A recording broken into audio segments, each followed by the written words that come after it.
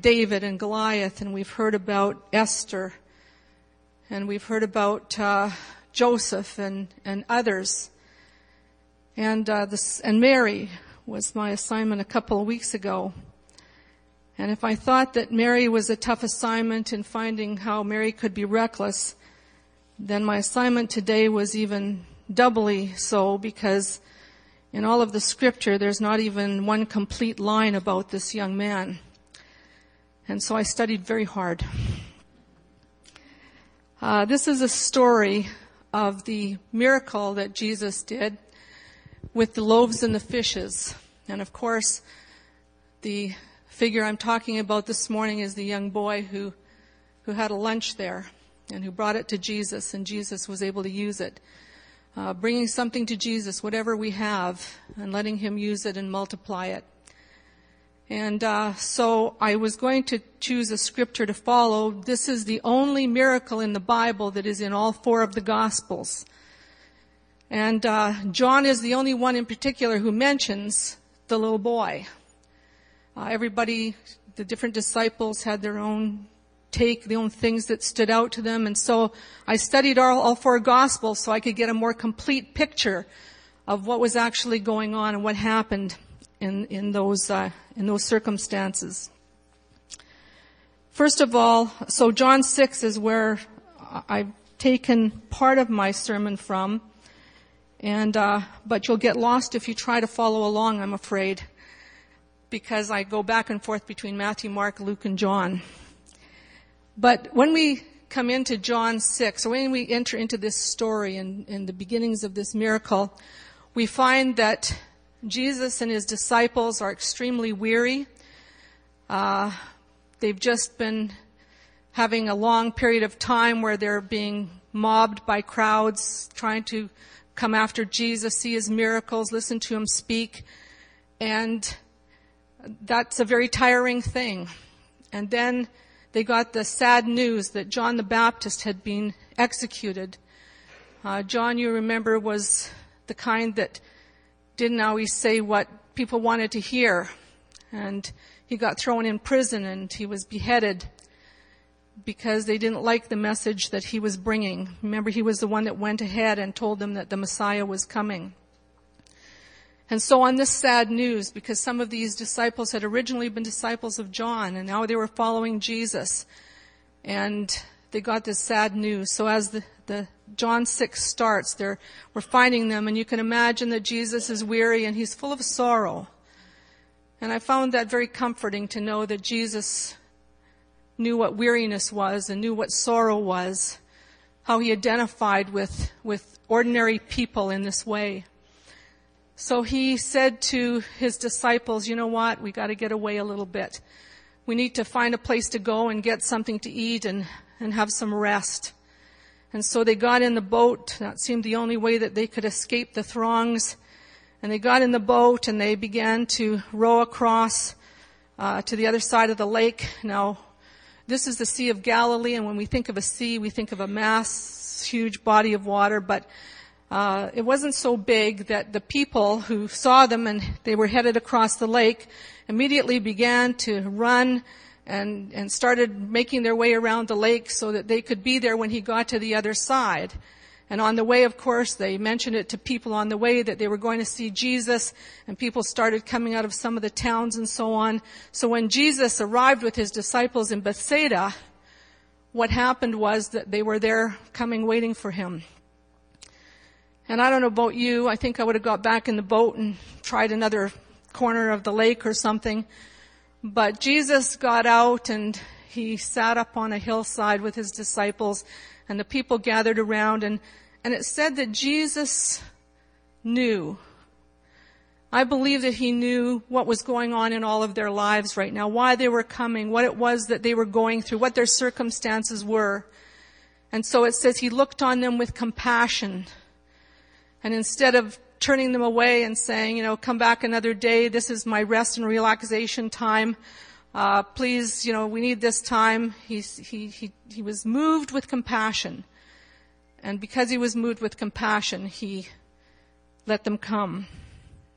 So they were around listening to him and so on. And the Bible tells us that in the different Gospels, he shared with them about the kingdom of God.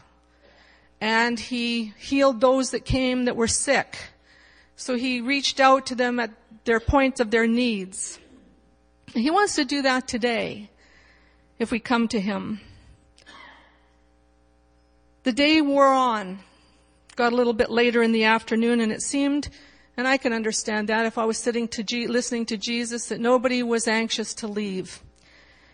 And the disciples began to think that probably because they were feeling hungry, that the people must be thinking that they're feeling hungry. So they came to Jesus and they said, Jesus, send the people away because they need to go down to the towns and they need to get fed. And they didn't say it probably, and we can have our supper too if that happens. And so Jesus is concerned about these things. And he said, no, let them say, don't send them away. And so he calls the disciples together and he addresses Philip. I looked through there. I'm not sure why he chose Philip, but he spoke to Philip. I mean, Judas was the treasurer. He would have had the money. And he says to Philip, where shall we buy bread? And you can just see Philip, all of a sudden in a quandary and beginning to do mental arithmetic as he looks out over the crowd and he sees 5,000 people, 5,000 men, probably women and children on top of that. And he's saying, okay, let me see, 5,000 people. Bethsaida is not too far away. And he could have spoken to Philip because Philip was actually from the region of Bethsaida. And he probably knew a lot of the people that were there, maybe knew what was down in the town. But Philip knew that it was late in the day, and even if there were any convenience stores still open, there wouldn't be enough bread to be feeding all this crowd. And they figured out how much it would cost to feed them, and they realized what they had and said, you know what? It just doesn't compute. What we have here, if we were able to buy bread for everybody might get one bite, if that, with what we've got, and I think only a half might do that. So they were in a quandary and a little bit confused.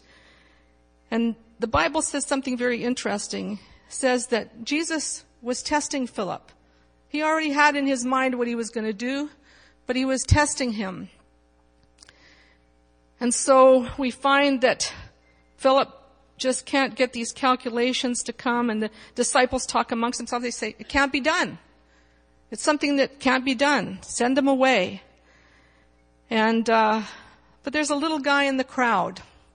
We're not told his name, but obviously even the little children love to follow Jesus and listen to him speak. And he had a lunch consisting of 2 small fish and 5 loaves, barley loaves. Now what he had was food that his class of people, the poor people, would have been eating every day, barley loaves. Not something palatable necessarily, because that was what they fed the Roman soldiers for punishment. So, but it was what these people and what Jesus and his followers ate every day. And so this little guy has a lunch. I'm not sure how Andrew came to find out this. I assume that the boy maybe overheard something and said, I have something you can have. Give this to Jesus. Now, some people have said that this was his lunch. Others have said that 5 loaves for a little boy, that's an awful lot. And they think that his parents, maybe needing the money, gave him these loaves and fishes to go and sell in the crowd so that he could bring home some money for them. And either way, either if this little boy gives up his lunch to Jesus, he's going to be without lunch himself, or he's not going to have any money to bring home to his folks. But it seems that these things never really crossed his mind. He just said, Jesus can have this. Now, how many of us would offer that? Because you'd think, like Philip, where is this going to go? What's going to happen to this? Maybe he thought Jesus would eat it. But Andrew was obviously close by, and he brought this little boy to Jesus. And you know what? Andrew's not mentioned much in the scripture. He brought his brother Simon Peter to Jesus. And here he is again, bringing the little boy to Jesus. And if we don't think we've got anything else in talents or gifts or anything, we can all bring people to Jesus, as Andrew did. And when he brought this little boy to Jesus, Jesus was able to take this lunch, these 2 small fish and these 5 loaves, and he was able to multiply it. So he gave the instructions for the people to sit down in orderly companies so that everybody could get fed. Nobody would be crushing forward for food. And so everyone sat down, and Jesus lifted up this little lunch and began to pray and thank God for it and ask the blessing on it. And then he began to break it. And the disciples were there, and in those days in the Jewish culture, sometimes many of them carried baskets like some of us ladies would carry purses or something to put your stuff in. And so the disciples, this could have been the baskets that they had. And so he just called them, and as he broke up this bread and put it in the baskets, the disciples distributed amongst the people. And this was an all-you-can-eat meal. They got all they could eat and more. It tells us that everyone ate anything that they could. Everything that they could, they ate. And the same happened with the fish, of course. And so everyone was satisfied. Everyone had more than they wanted. And there was leftovers. I can remember alluding to this once before and saying, if it was me, if I was Jesus, I would have had it go right to the last morsel, so it showed that I knew exactly how much everybody needed and wanted. And what I learned from that was that he's never the God of enough. He's the God of abundance. And there was leftovers here. And there was no waste. We live in North America where there's lots of waste. And Jesus said, gather this stuff up.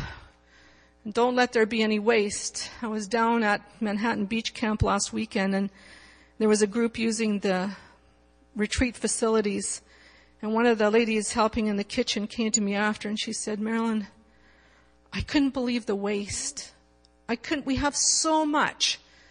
And people take whether they need it or not, and they just throw it out and waste it. And this gives us a little lesson about not wasting what God provides for us. And little is much when God is in it, so it was multiplied. You see, when Philip began to give it some thought, and he began to try doing his calculations, and he looked at the circumstances. And as he looked at the circumstances, it was obvious that they couldn't do anything. But our solutions never add up in situations like this. See, we add, but Jesus multiplies. That's the difference. When we put what we have in his hands, no matter what it is, the world will point out our deficiencies. They'll always tell us where things aren't enough, aren't good enough, and so on. But Jesus takes what we have and he multiplies it and he uses it to bless others. And in this case, what he did was when he was given something, he broke it and gave it back, and the disciples became the distributors and blessed others with it. And we are like the disciples when we're faced with a problem. We know that God has power. We know that. But it's all very abstract to us. And what we think that he can do when we're caught in the midst of a storm or we're caught in the midst of a circumstance and a crisis, we try our own resources. We try our own solutions to things, our own strategies. And it always ends up in a deficit position. And I want you to see something else in that particular thing. The Church of North America could learn a lesson from this, because I think that there's a lot of preachers who would change that, taking some ecclesiastical license or something to be able to do this and change some of the situations here. And some of them would preach, I'm sure, that when Jesus took that 2 little fish and those 5 barley loaves and lifted them up to heaven, as he distributed it out, there was lobster and cheese biscuits. Because the Church of North America today will teach you, so many will teach you, that Jesus wants you to have luxury and to be pampered. And that's not what Jesus teaches us here. No lobsters and cheese biscuits. This was barley loaves and bread, But it was distributed around, and it was enough, and the people went home satisfied. Why didn't Philip pass this test? Maybe we look at it and we think, well, it's a little unfair. How could Philip have known what to do? But Philip wasn't ignorant of some facts. Philip was at the marriage at Cana of Galilee when they ran out of wine. And there was a big concern, and Jesus was there, and he said, fill the water pots with water. And so they were filled up, and Jesus did his very first miracle, and he changed the water into wine. And there was enough for everybody. Or perhaps they forgot about when they were out in the boats and they didn't catch any fish. And Jesus had come along and said, let down your nets over here. And so they said, but we've toiled all night and there's been nothing. And Jesus says, never mind, put down your nets over here. And they did, and they caught so many fish the boat began to sink. Jesus can provide. He's able to do it. They saw it with their own eyes, but when they got into their own circumstances, things changed and they began to try and work it out with their own type of arithmetic and their own kind of solutions. And many of us know the Bibles. We know stories of how God worked in the lives of his children. We don't understand that it's just as relevant for us today as it was back then. They could simply have said, it's not possible for us, Jesus, but you tell us what you want us to do, and we'll do it because we know that nothing is impossible with you. Philip's arithmetic, like I said, just didn't add up. I want you to understand this principle of multiplication. And I've told part of this story before, but it's an ongoing story, so I want you just to bear with me, please. In 2004 in February, The Passion of the Christ was released here in Winnipeg at Silver City. Kids Club wanted to send some of the parents that their kids came to Kids Club. And so we came to you and we said, are there people here who would be willing to buy a ticket for somebody to go? And we got 26 tickets, and we began to phone, and people grabbed up the tickets quickly, or the opportunity to go. We had the tickets, and there was a host of people involved in that. There was the people who bought the tickets. There was Jerry Bork offered to drive the bus to take them to the Silver City. Shauna and Dennis came to help answer questions afterwards, if anybody had questions, along with Curtis and Anna. And Ali Brigado got a crew of the Kids Club leaders together to watch the kids here at the church so the parents could go, and stayed with them here at the church and did some things at the church, got them doing little concerts. So when the parents came back, the kids got up here and did some singing and stuff for them. And Carolyn Massapella made lasagnas for everybody, so it was dinner and a movie that day. And that morning early, she went to the army base where she worked, and she baked bread fresh for garlic bread. I shouldn't say this, you'll want to be going home for lunch. And when the people came back, Shauna and Dennis and Anna and Curtis were there to listen to the questions and to try and help answer the questions. And everybody enjoyed Carolyn's great cooking skills over supper afterwards. We invited the people to come to Alpha coming up shortly after that. And everyone was enthusiastic, but no one came. September came and Roundup. 400 to 500 kids and parents showed up. The parking lot was set up in a carnival-type fashion, manned by an army of volunteers. The church footed the bill for the bouncers, and one of our church families every year donates the cost of ponies for pony rides. Louise Cooney was setting up everybody to do the cooking for hot dogs and so on, and in those days people brought wieners and buns and everything for hot dogs to be given out, and everything was free to the community. Now Brian Banks goes to Safeway and Sobeys and Weston's bakeries and McDonald's, and everything is donated free. And so the people are able to come and have a great time. Under the canopy set up by Tim and a crew, people could sit and have coffee or a drink and their donut and their hot dogs. I'm sorry there's no donuts. Brian, would you look into that? Okay.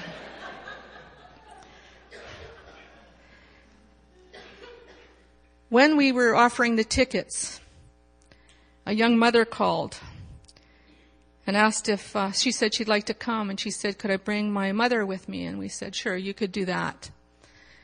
And then she called back and she said, could I bring my aunt with me too? And I said, well, it's supposed to be those living under the same roof. She said, well, she does live with us. I said, okay, she can come too. And so they were amongst the ones that were there. And I noticed they're twins, the grandmother, the mother and the aunt. And they were twins. And they were sitting there having coffee. So I made my way over to them and sat with them. And we chatted, and I said, you were going to come to Alpha at the church, and you didn't show up. And we've got another Alpha coming up in a few weeks. Will you come? And they said yes, and they did. And when they came, they learned that God loved them and that Jesus died to pay for their sins. And both of them gave their hearts to Jesus. Many of you remember Mona and Monica. Monica's part of our church family.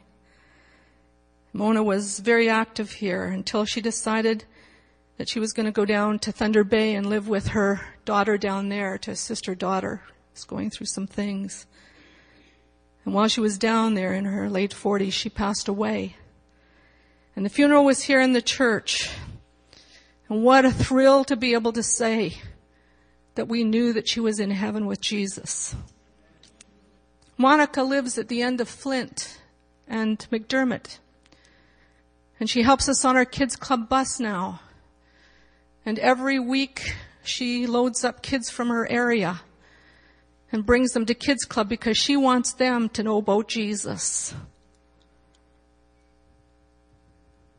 And the little boy whose mom faithfully brought him to the bus every week to make sure he got to kids club, he was number 3 in the puppet this morning. He's 11 now. He was 6 back then. And he's going to be in one of the puppet teams this year at Kids Club. And now he brings his little brother on the bus. And is there another one coming this year, Tanya? Mom's here this morning. Her next one is Kids Club age, and he's going to be coming this year on the bus.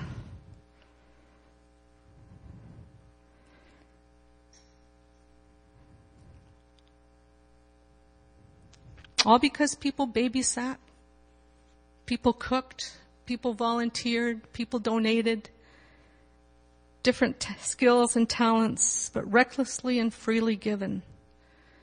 You know, with Philip, we're tempted to take out our paper and pencil and say, wait a minute, all that money, all that time for such a few people? Look what it costs for the bus. Look what it costs to rent bouncers and ponies.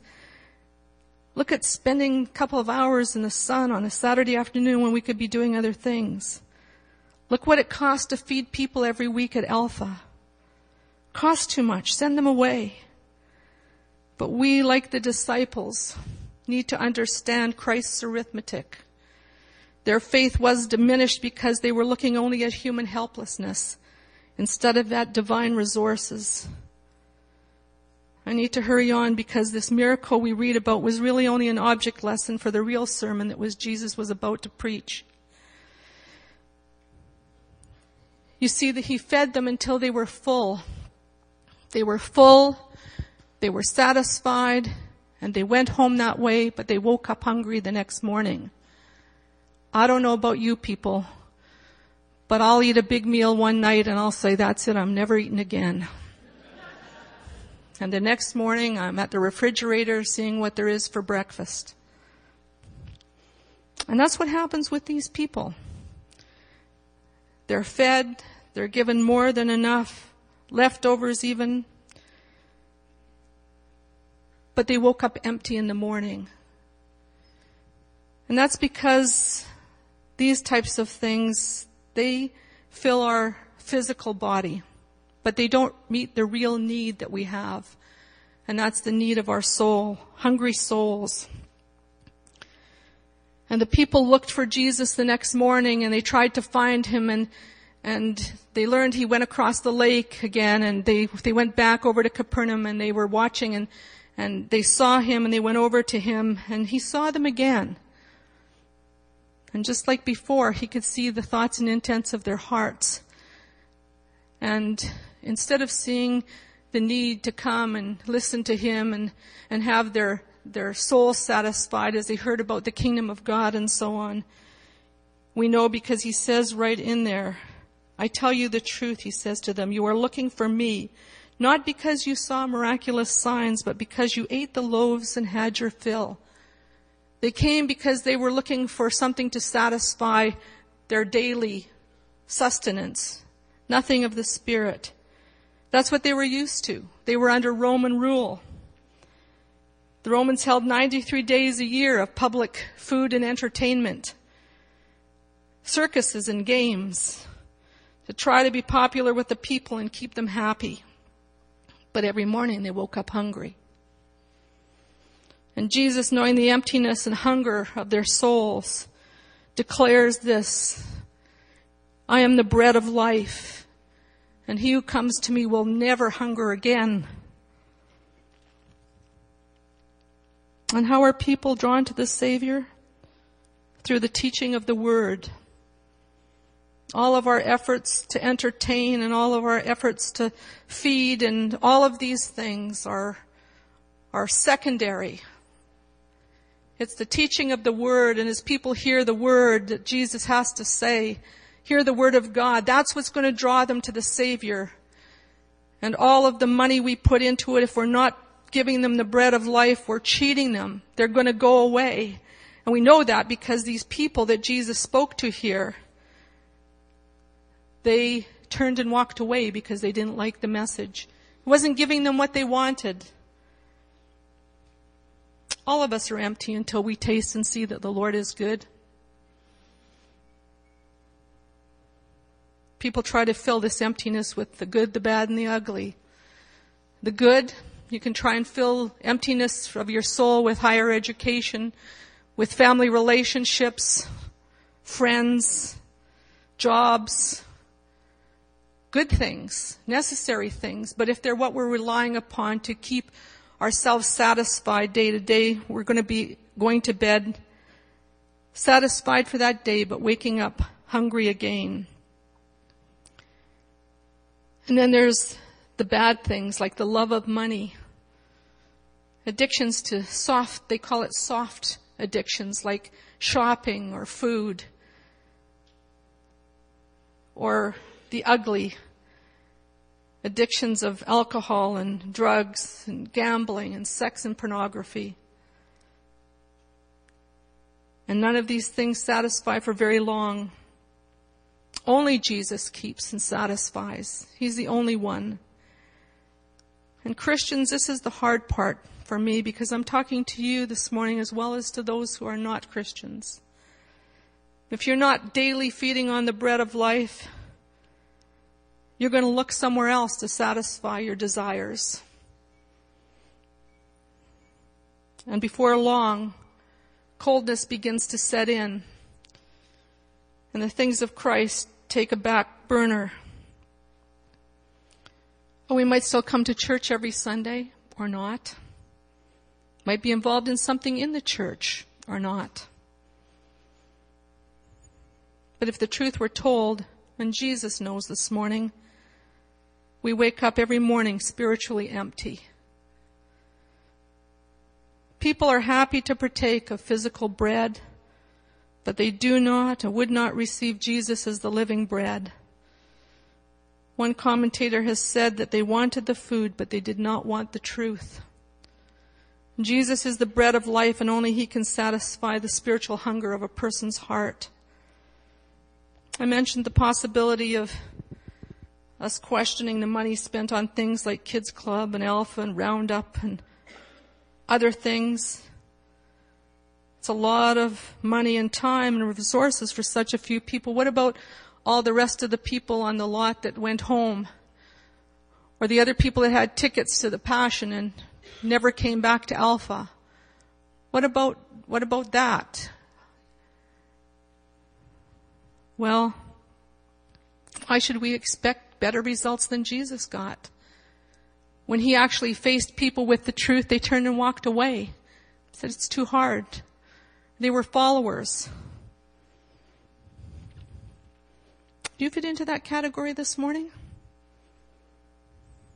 You hear the truth and know it's the truth because you feel something in your heart, but you think, no, it's going to be too hard, and so you'll turn and walk away from it. Or is your response like Peter's when the Lord asked the 12 if they would desert him also? And Peter answered, where else can we go? You have the words of eternal life. Peter got it. What about you? Do you understand this? Do you get it? Jesus came to satisfy the longings of your heart. And yes, there are things that are exciting and things that seem to satisfy for a bit, but if you're honest, you'll admit that in your relationship with the Lord, things are not where they should be. And even Christians turn and walk away from it because it's just too hard.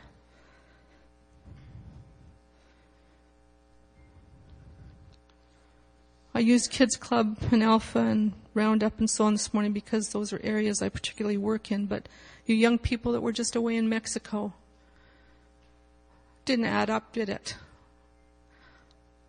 Few of you going down there, coming back with a report of 50-something saved, not even counting the DVBS kids.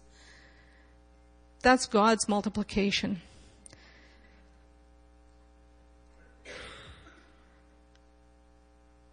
Barry, would you come with your team? I want to challenge you this morning, people.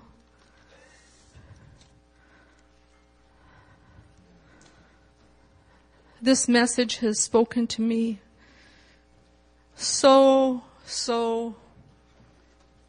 deeply. And I've prayed. Actually, I learned something from this lesson myself. I had to come to the place after studying and looking at commentaries and doing all the things that I do. I had to come to the place where I said, Lord, you've given me the opportunity. Now I'm going to give it back to you. And I'm just going to trust that you're going to distribute it and bless people and speak to people's hearts. Because people listen. We live in a day where there is so much around us, so much to get your attention and so on, so much to take you away from the things that God wants for you. And you are fooling yourself if you think these things satisfy for any length of time. You will wake up and you will find yourself empty. And if God seems far away, guess who moved? Not him. And he's here this morning and he is speaking to hearts. And I know that here this morning. I know that this morning. That he is speaking to hearts, Christians, non-Christians. If you have never accepted Jesus as your Savior, I want you to come to him this morning. I want you to know that he is the only one that will ever satisfy the longings of your heart. You will find yourself waking up and you have to work at it. You go to him every day and you feed on his word and you commune with him and you get to know him better. And you find out that he's sufficient for every need that you have. And if you're a Christian and you just find yourself getting further and further away, you come to church. But you know that you need more. You know that you've got a desire for more of him. You're trying like others to fill it with all sorts of other things, even activities in the church and so on. Won't cut it. Only Jesus satisfies. And the worship team is going to sing a song this morning. I ask you to stand. and listen to the words. And I just pray that you will make a commitment to get back to where you should be. And if there's anybody here this morning that needs Jesus, you've never given your heart to Him, I'm going to ask you, I'm going to come down here. I'm going to ask you to come down here this morning. Oh, that's hard, you say, and you turn away. Don't turn away. If you need Jesus this morning, please come and help us to introduce you to Him. He's the bread of life. You come to Him, you will never hunger again. Sing.